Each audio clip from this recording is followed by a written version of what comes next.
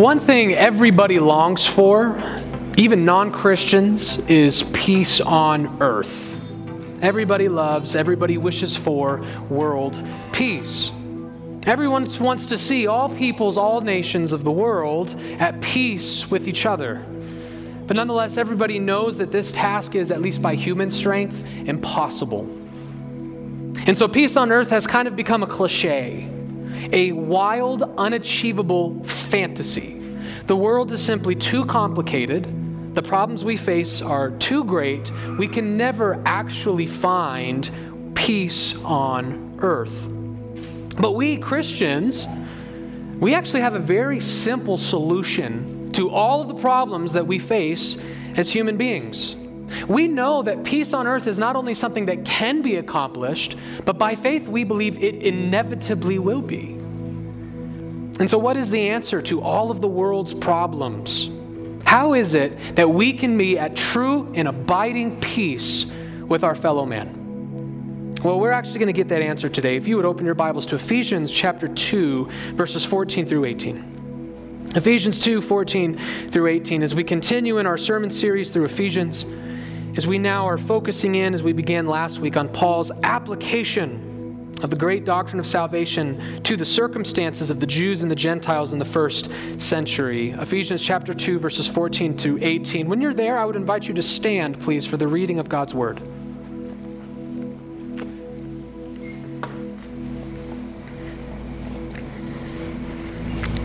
For he has made himself our peace, for he himself is our peace, who has made us both one, and has broken down in his flesh the dividing wall of hostility, by abolishing the law of commandments expressed in ordinances, that he might create in himself one new man in place of the two, so making peace, and might reconcile us both to God in one body through the cross, thereby killing the hostility.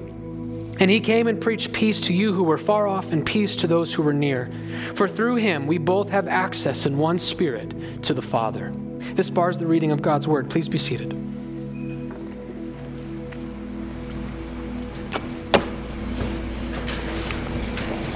Up to this point throughout Ephesians, the Father has primarily been the focus of Paul's theology. Now, we talked about, especially in Ephesians chapter 1, verses 3 through 14, that certainly all the members of the Trinity are at the front of Paul's mind. And Paul goes out of his way to include the members in the Trinity as he explains our salvation to us. But no doubt, throughout the first two chapters, the Father is the focal point of our salvation. The Father is the one that Paul is focused on. Just to give some examples, you don't have to turn to any of this, but Paul says it is the Father who predestined us. It is the Father who works all things after the counsel of his will. It is the Father that raised Christ from the dead. It is the Father that made us alive when we were dead. It was the Father that created us and fashioned us as his workmanship for good works, etc., etc. And then Paul just emphasized that all that the Father's doing is only being done in Christ. So again, the members of the Trinity have been there, but the emphasis has been on, as verse 3 says, "Blessed be the God and Father of our Lord Jesus Christ." But now, as Paul begins to turn and apply this salvation that we've covered, Christ now sort of becomes the focal point of his theology. We are really focusing now on the person and work of the Lord Jesus Christ. But yet again, that is not to say that the other members of the Trinity are not in view at all. We see that, for example, in verse 16 of our passage, where Paul tells us that through Christ we might be Christ might reconcile us both to God in one body. So we still have this idea of Christ's purpose is to reconcile us to God. And then look at verse 18. For through Christ we both have access in one Spirit to the Father. So again, the Trinity is still totally in view, but there is now a specific focus on the person and the work of Christ. And a brief overview of this text would just be one of the many, many reasons why we as Christians preach to the world unashamedly an exclusive religion.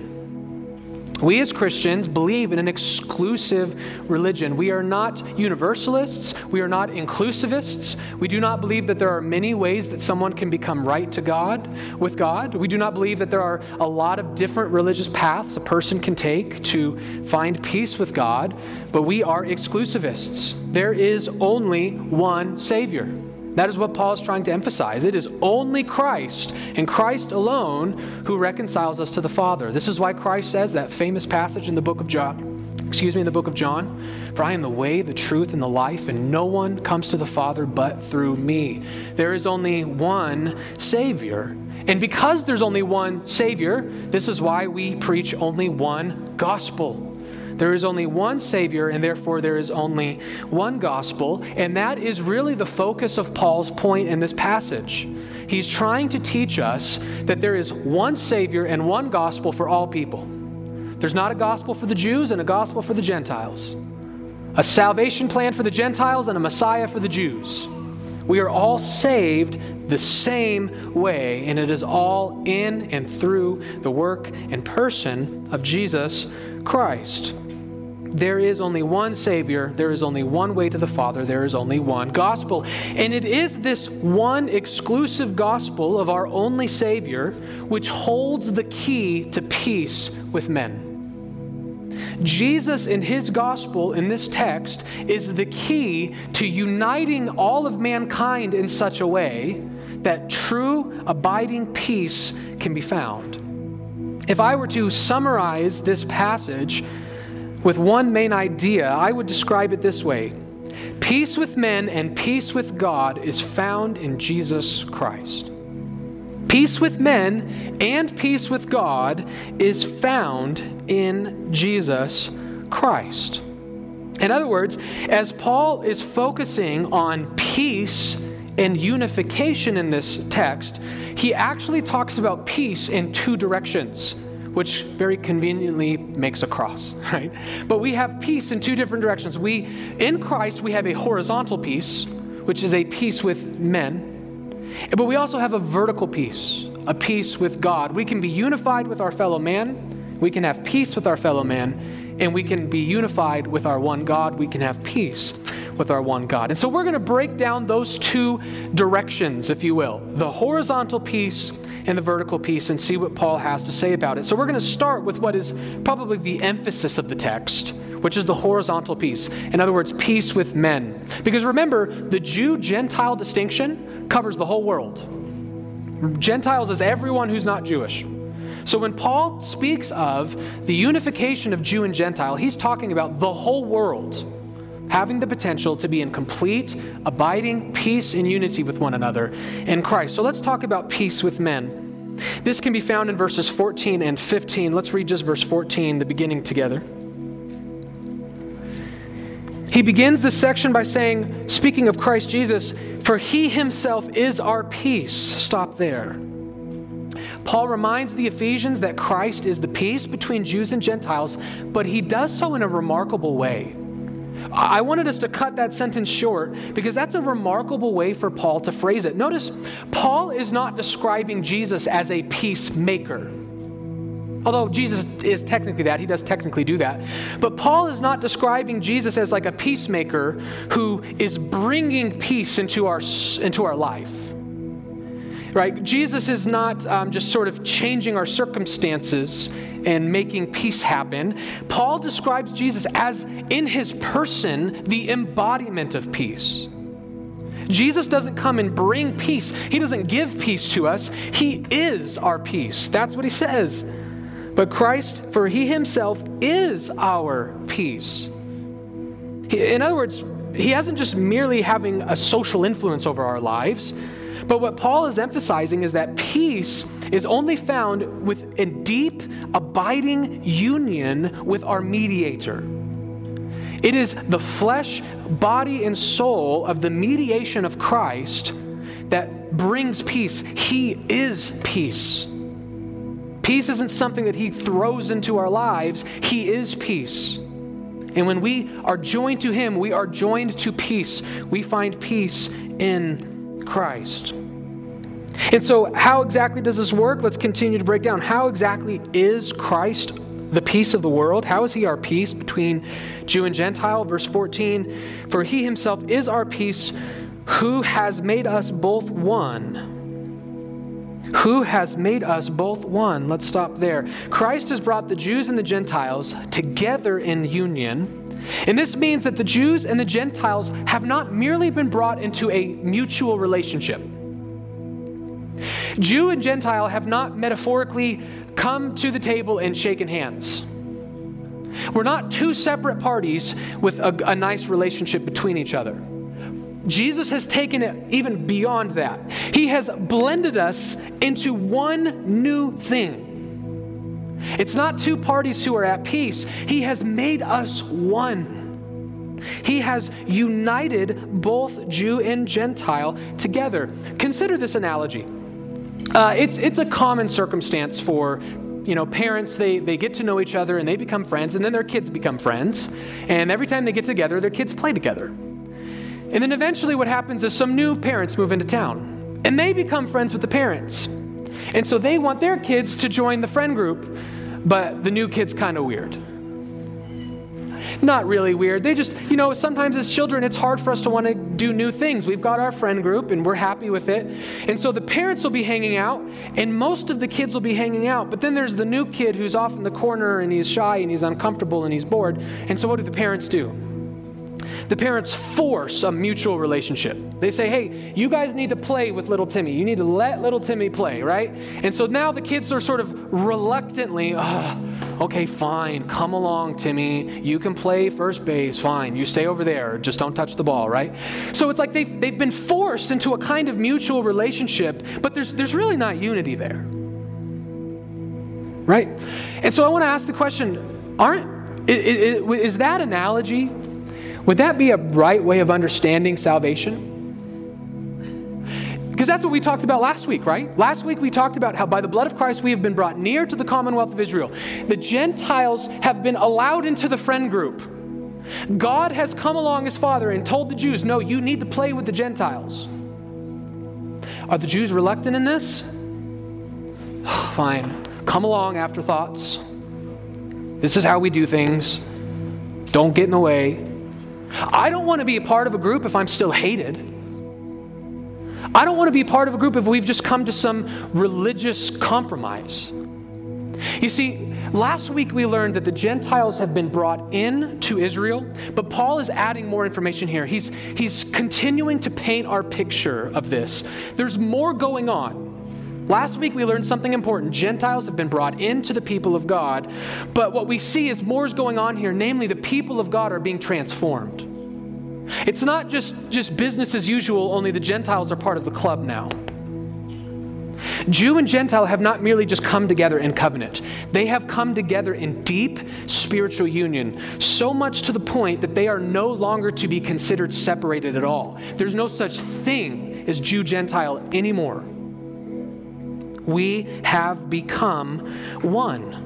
And if you think I'm maybe making too much of that phrase, Paul gets very explicit at the end of verse 15 with what I'm saying. Look at verse 15, about halfway through. After speaking of abolishing the law of commandments, what did Christ accomplish? That he might create in himself one new man in place of the two, so making peace. You see, again, I don't mean to be redundant. This is not just a mutual relationship of Jew and Gentile. Jew-Gentile has been abolished. Those two categories of men have been erased and they have been recreated into one single new man. By the way, this biblical truth, this gospel truth of salvation in the new covenant being a union of Jew and Gentile to replace the Jew-Gentile distinction, this is the very foundation of our identity as individuals. Right? This is why we can teach our children truthfully. We can look them in the face, and it's not just to help them get through life. It's not just to make them feel better. We can truthfully look our children in the face and tell them that their identity, their value, their worth is not found in how attractive they are. It's not found in how good their grades are, or how athletic they are, or how expensive their clothes are. Because the most important thing about any person is whether they are in Christ or not. When we are in Jesus, Jew, Gentile doesn't matter anymore. Rich, poor doesn't matter anymore. Tall, short doesn't matter anymore. You're a new man. You're a Christian. That's what matters. Jesus is the most important thing about you. And that's good news. The most important thing about you is not your job, is not your family, not your children, not your hobbies. It's Christ. I love that you see this, for example, for those of you who are on Twitter. I'm on Twitter. I don't know why, but I am on Twitter. And Twitter allows you to have a bio. And you can really see people's priorities when they're only given a very short amount of characters to describe themselves. And it's uncanny among Christians, they will almost always reveal the order of their priority. It'll say something like Christian, husband, father, fireman. And that's the proper order. What's more important than your vocation? Your vocation matters. God loves vocations. He loves work. He put us on earth to work. Your job, whether you're a homemaker at home, whether you're a police officer, a fireman, a teacher, in the medical profession, whatever you do, God loves it. It's good to take pride in your work. But it's not more important than your children. And it's not more important than your spouse. But there is something more important than your children. It's Jesus Christ. I'm a Christian first. Everything else is secondary. In Christ, all distinctions are gone, and the only thing that matters is we are one in Him. By the way, I want you to see this. I'm sure you believe me. If you grew up in the church, this is probably old hat for you. But I want us to see how important this is. Keep your marker here, but turn to the book of Philippians chapter 3.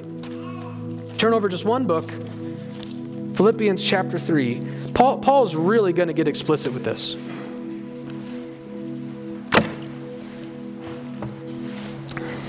Let's read verses 2 through 11 together.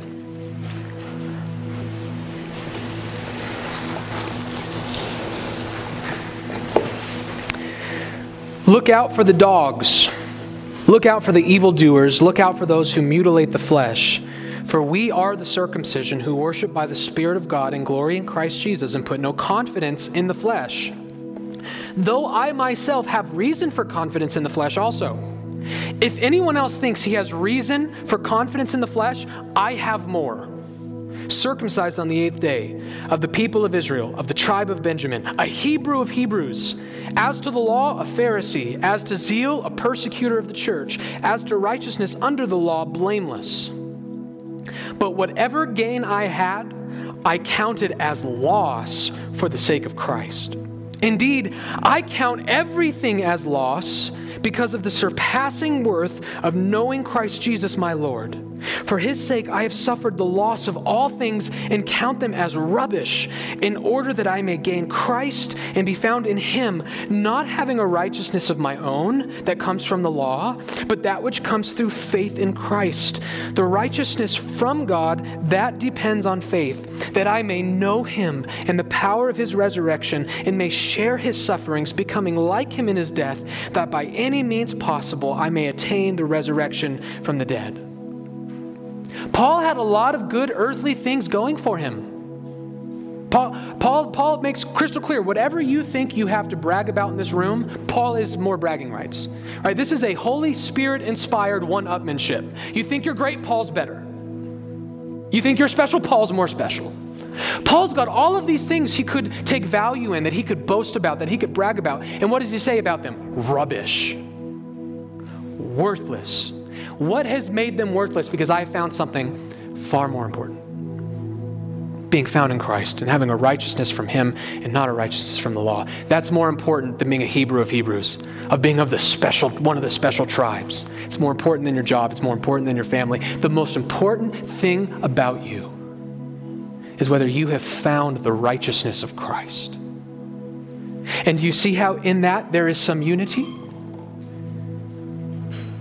You see now how the picture is starting to form out? When the Jew says, there's only one thing that matters to me, the Lord Jesus Christ. And the Gentile says, there's only one thing that matters to me, the Lord Jesus Christ. Where's the room for the division? We're all on the same page here. We're on the same boat here. You see how the unity begins to take place. But don't worry, because Paul is going to more explicitly express how this unity has happened. Obviously, it's happened through Christ, but what does that mean? What does that mean? How did Christ do that? Why is being in Christ, how does that create unity? Paul's going to continue to tell us that. Look at verses 14 and 15 back in Ephesians 2 with me. Ephesians 2, 14 through 15.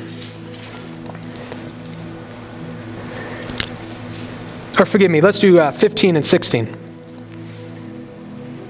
Or no, I'm sorry. Forgive me, 14 and 15. 14 and 15. My notes are right. Trust your notes.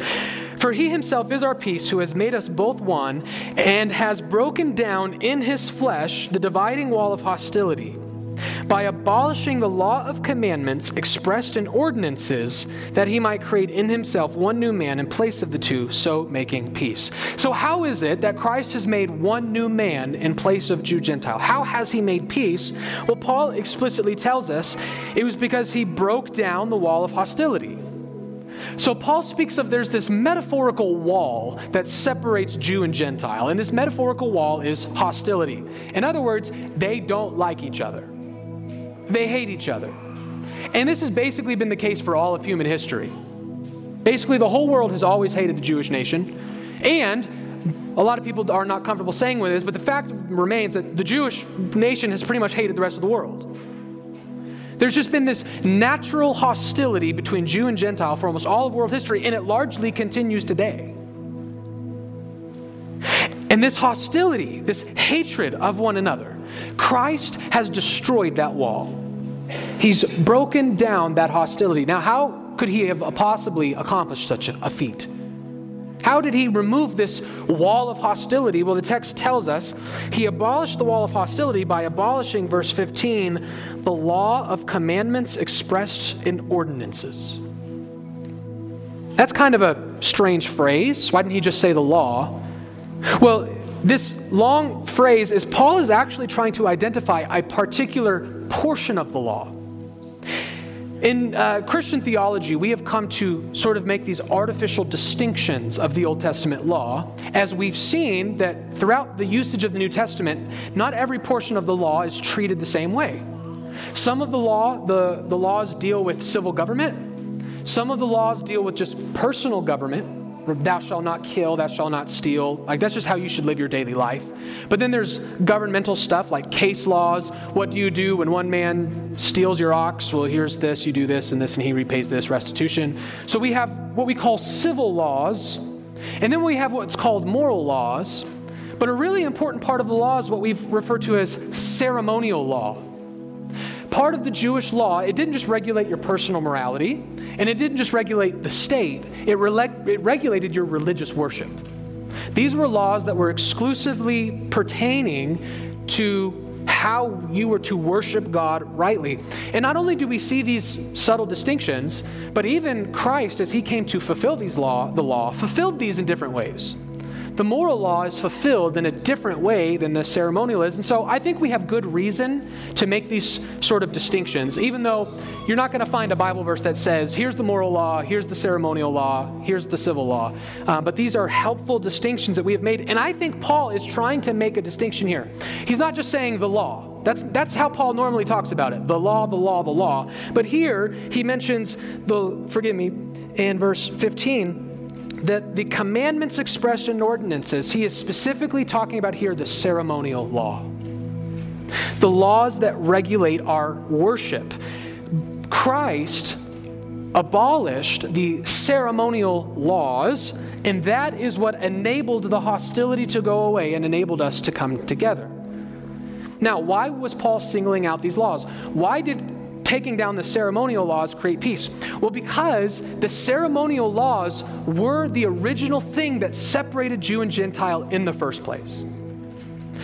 You see, the civil government, it didn't matter. Anyone who lived in Israel had to abide by those. The civil government laws had nothing to do with Jew-Gentile. It was for the nation, anyone in the nation, including sojourners. So that was just a universal law for all people. The moral law is just a universal law for all people, right? It's not like if you were a Gentile, it's okay to steal and murder and lie, right? So part of God's law is for all people, part of God's law is for the state. But the ceremonial law very clearly made a hard distinguishing between Jew and Gentile. In fact, the whole purpose, largely the whole purpose of the ceremonial law was to separate the Jews from the Gentiles. Right? So this is why God commanded things like you cannot trim the sides of your beards, and you can't mix fabrics, and you can't plant two different seeds in the same garden. These are not like moral offenses to God, the way like murder and stealing and lying is. But God gave them these distinguishing marks that essentially said, you're not them. They're the Gentiles, and they do this, and you don't. The most important distinguishing law of all of the ceremonial laws, can anyone guess what was it? We talked about it a lot. Circumcision. Circumcision is not some moral commandment. It's not like you're a wicked, horrible, heinous person if you've not been circumcised. It was merely a mark of identification. When you were circumcised, it was saying, we're not them over there. The whole point of circumcision was to separate Jew and Gentile. And it didn't end there. Even in the worship, in the temple, there was actually a section where the Gentiles worshiped, but they were not allowed into the further section where the Jews got to worship. All throughout the Old Testament, there is a distinguishing between Jew and Gentile, between the people of God and the heathens. And that ceremonial law has been fulfilled. It's gone away. By Christ's death, the new covenant has been instituted, and the new covenant does not make Jew-Gentile distinctions. So by fulfilling the law, the ceremonial law, by fulfilling that law and putting it away, we now no longer have any religious need to separate or care about someone's skin color or who their parents are.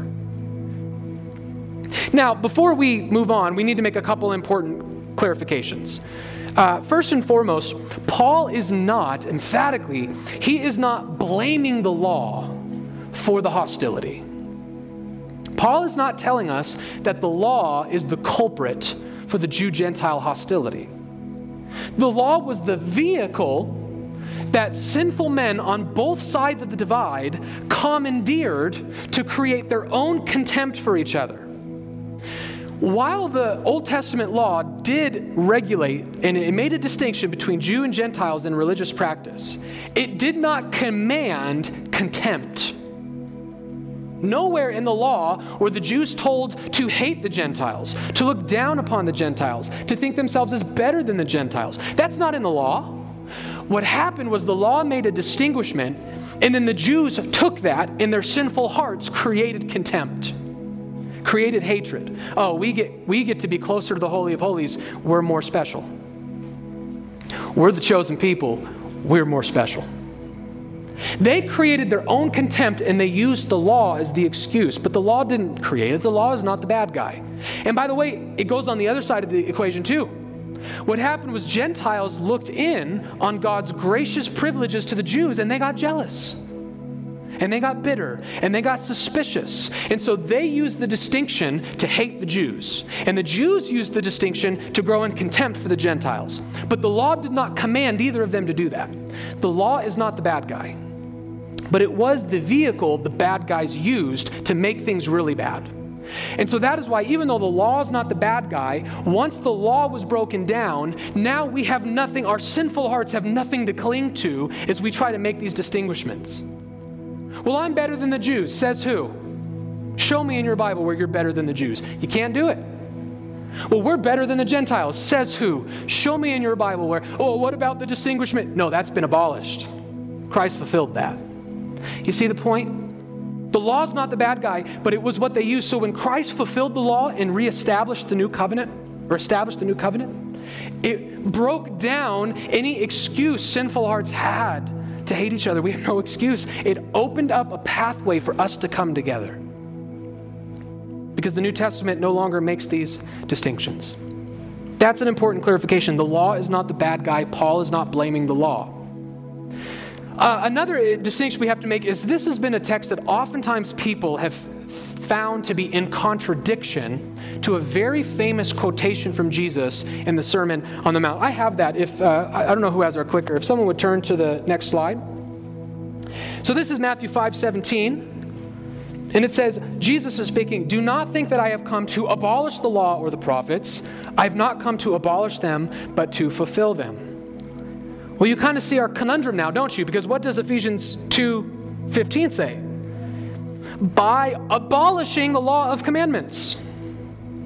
So what is the case here? Did Christ come to abolish the law or not?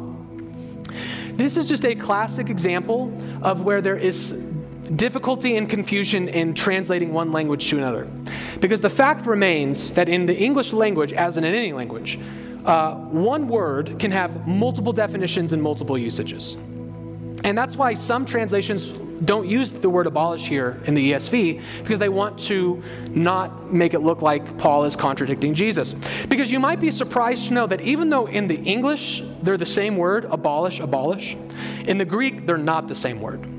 They're related, but they're different words. Okay? And these different words actually do have very subtle but very important connotations. So the word that Jesus uses in Matthew 5, if you were to do like a Greek word study on it, these are the definitions that come up with Matthew 5. To destroy, to overthrow, to loosen, or to break up. Right? So Jesus is talking about some kind of like destruction, violent destruction. The different Greek word that Paul uses in Ephesians 2, if you were to do a Greek word study on that, it would say the definition is to render inoperative, to make no effect, to annul or bring to nothing. You see, those are actually different definitions. And the subtlety there is actually quite important. The word in Matthew 5 is a kind of violent overthrow and destruction. Jesus uses the same word in the book of Matthew when he talks about the temple being destroyed and his body being destroyed. So what Jesus is saying in Matthew 5 is he's saying, I am not against the law. I am pro-law. I am for the law. I have not come down from heaven to say, hey, you know that law you've been following? That stuff is whack. That stuff is out of control. Don't follow it anymore. Just shake yourself free from that nonsense. That's not what Jesus came to do. He was not against the law. He fulfilled it perfectly. It was Lord over him, and he obeyed it. He loved God's law. He didn't come to abolish it. But he did come, as he says in Matthew 5, to fulfill it. And this word fulfill in Matthew 5 is what Paul means by abolish in Ephesians 2. To fulfill something is to render it inoperative, to make it of no effect. If I'm reading a book and I slam it shut and I put it on my bookshelf, and my wife says, what, do you not like that book? Do you hate that book? I might respond, no, I'm just done with it. I just finished it.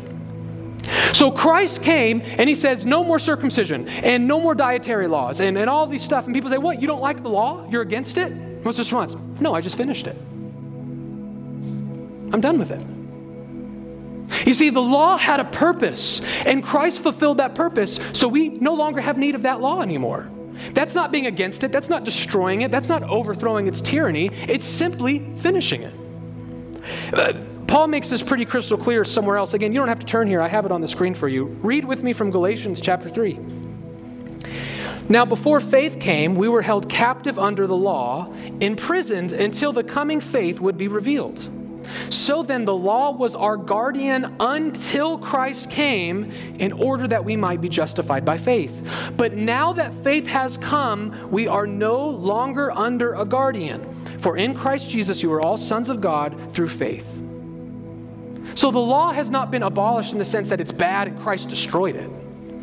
It's been abolished in the sense that it had a purpose, and that purpose has been met, so we don't need it anymore.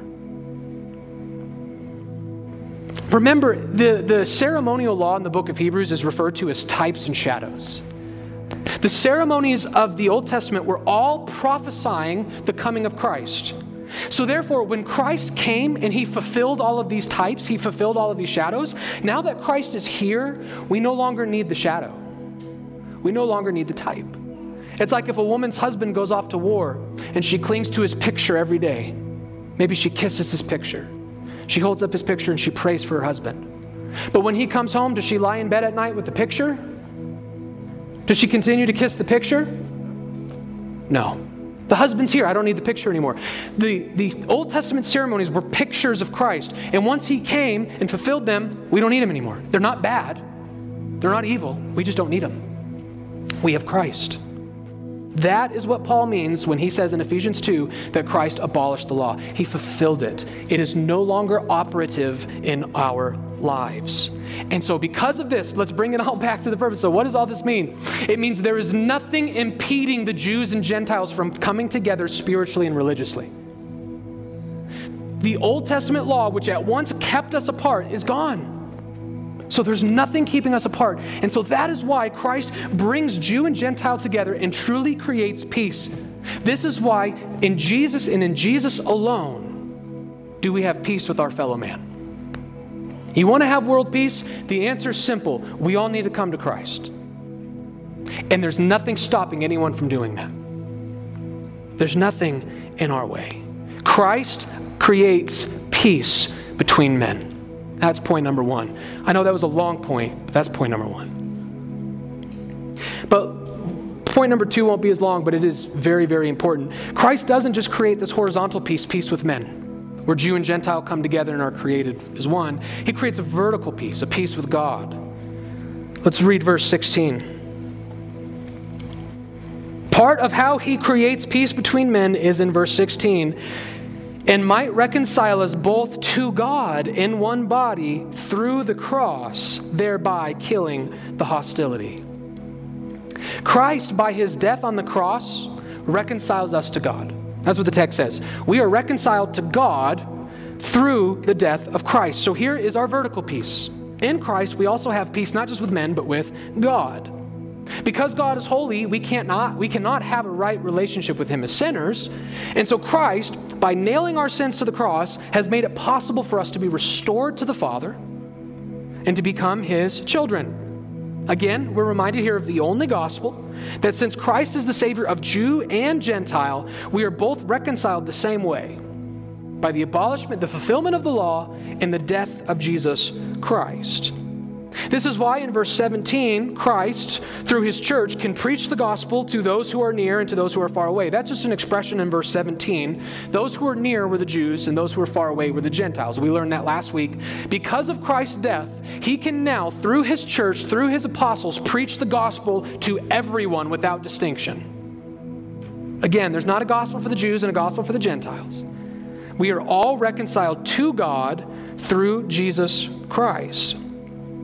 And notice here, though, that Paul says that our reconciliation with God is accomplishing peace by thereby killing the hostility. Right? He reconciled us to God through the cross, and then it goes on to say in verse 16, he might reconcile us both to God in one body through the cross, thereby killing the hostility. So notice, we're given a second reason here for how we can have peace with men. And the foundation of that peace with men comes through peace with God and forgiveness of sins. So, in other words, here's what Paul's saying in case I've confused you. The point of this passage is to say that men can have peace with each other. But the foundation of that peace begins with peace with God. Peace of God with God must come first. You cannot have true and abiding peace with fellow men until you have both first found peace with God. It is only when our sins are abolished, our sins are conquered, and we have a right relationship with God that we can then go out and have a right relationship with no hostility with men. Now, why is this so? Look at verse 18. For through him we both have access in one spirit to the Father. This verse is sort of Paul's conclusion here, and it tells us how being reconciled to God is foundational to reconciliation with men. It gives us really two ways. First, we can have peace with men because the gospel equalizes us. This is why peace with God is required before we can have peace with men, because we need to be equalized. We need to be on the same playing field before we can have peace, and that's what reconciliation with God does. Notice how Paul emphasizes in verse 18 that all people have access to God in one spirit. That's what he's emphasizing. There's not multiple saviors, there's not multiple gospels, and likewise there's not multiple spirits. We are all united to the Father. We have access to the Father in one spirit. And so this is just another example of how Paul has been radically equalizing Jew and Gentile all throughout Ephesians chapter 2. He equalizes at the beginning in our sin, We were all dead in our trespasses and sins. He equalizes us in our common Savior. We're all saved by Jesus Christ. And he now equalizes us in our common Spirit. We all only have access to God through one Spirit. And so you see, this equalization is part of the process of making us have peace. We cannot have hostility to anyone else because at the end of the day, we're all really the same. We're all sinners who need the grace of God in Christ Jesus by the power of the Spirit. That describes every single person you meet, no matter their skin color, no matter their family ancestry. Paul has equalized us. Reconciliation with God puts us all on a level playing field so that we can now have peace. There's no room for favoritism or pride in the gospel. We all have one Spirit.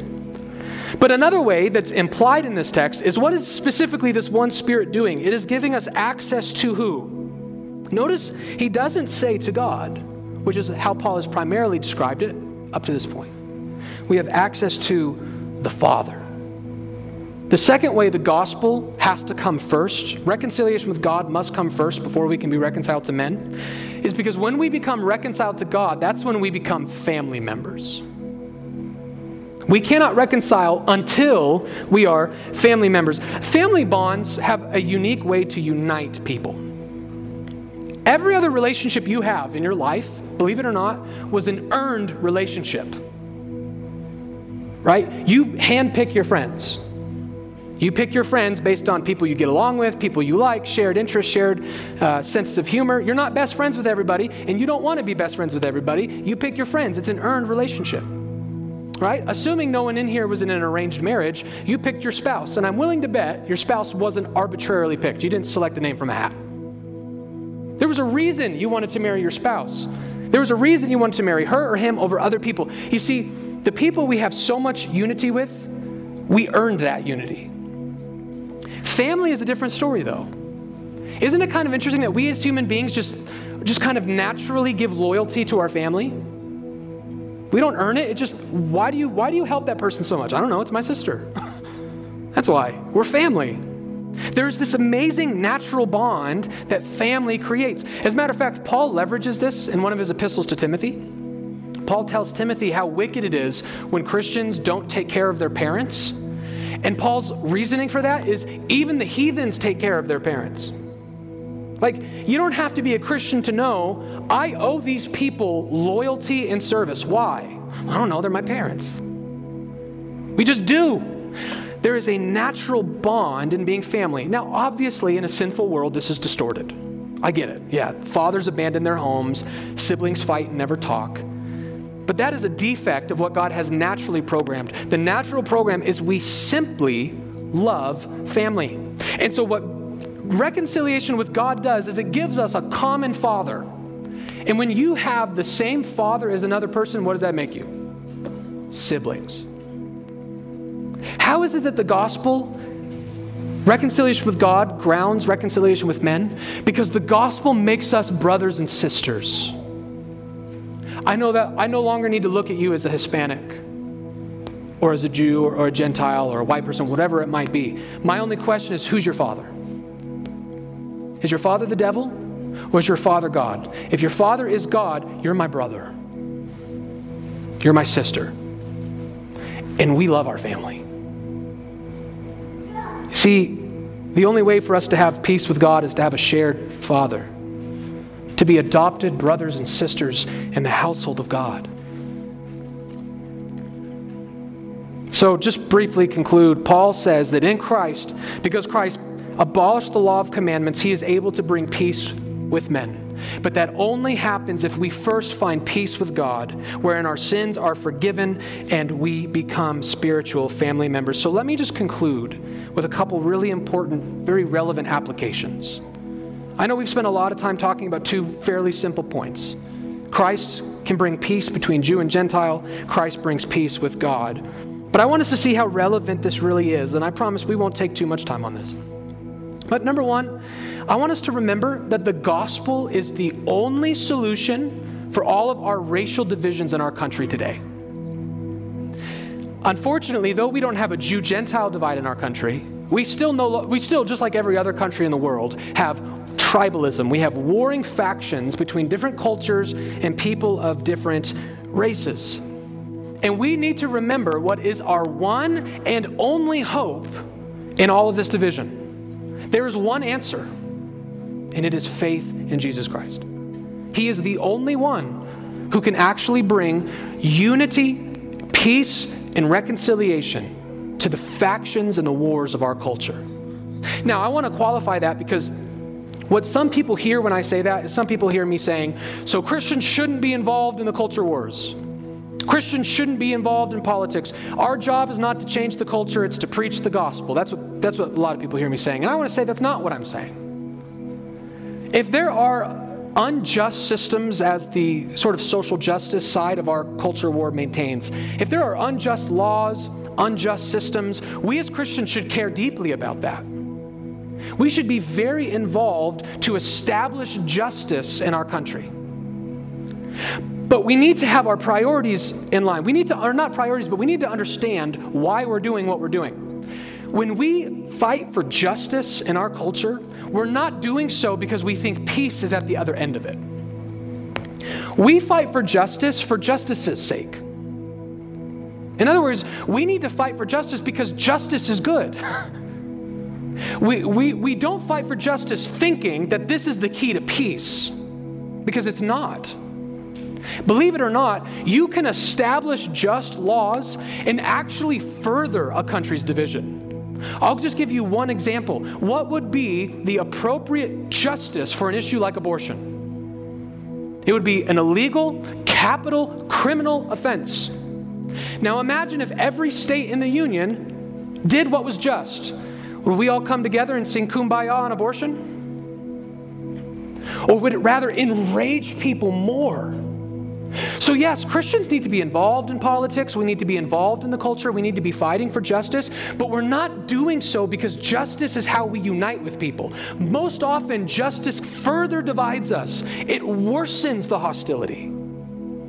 So being involved in the culture is important. Being involved in politics is important. But when your goal is actually creating peace, legislation won't do that.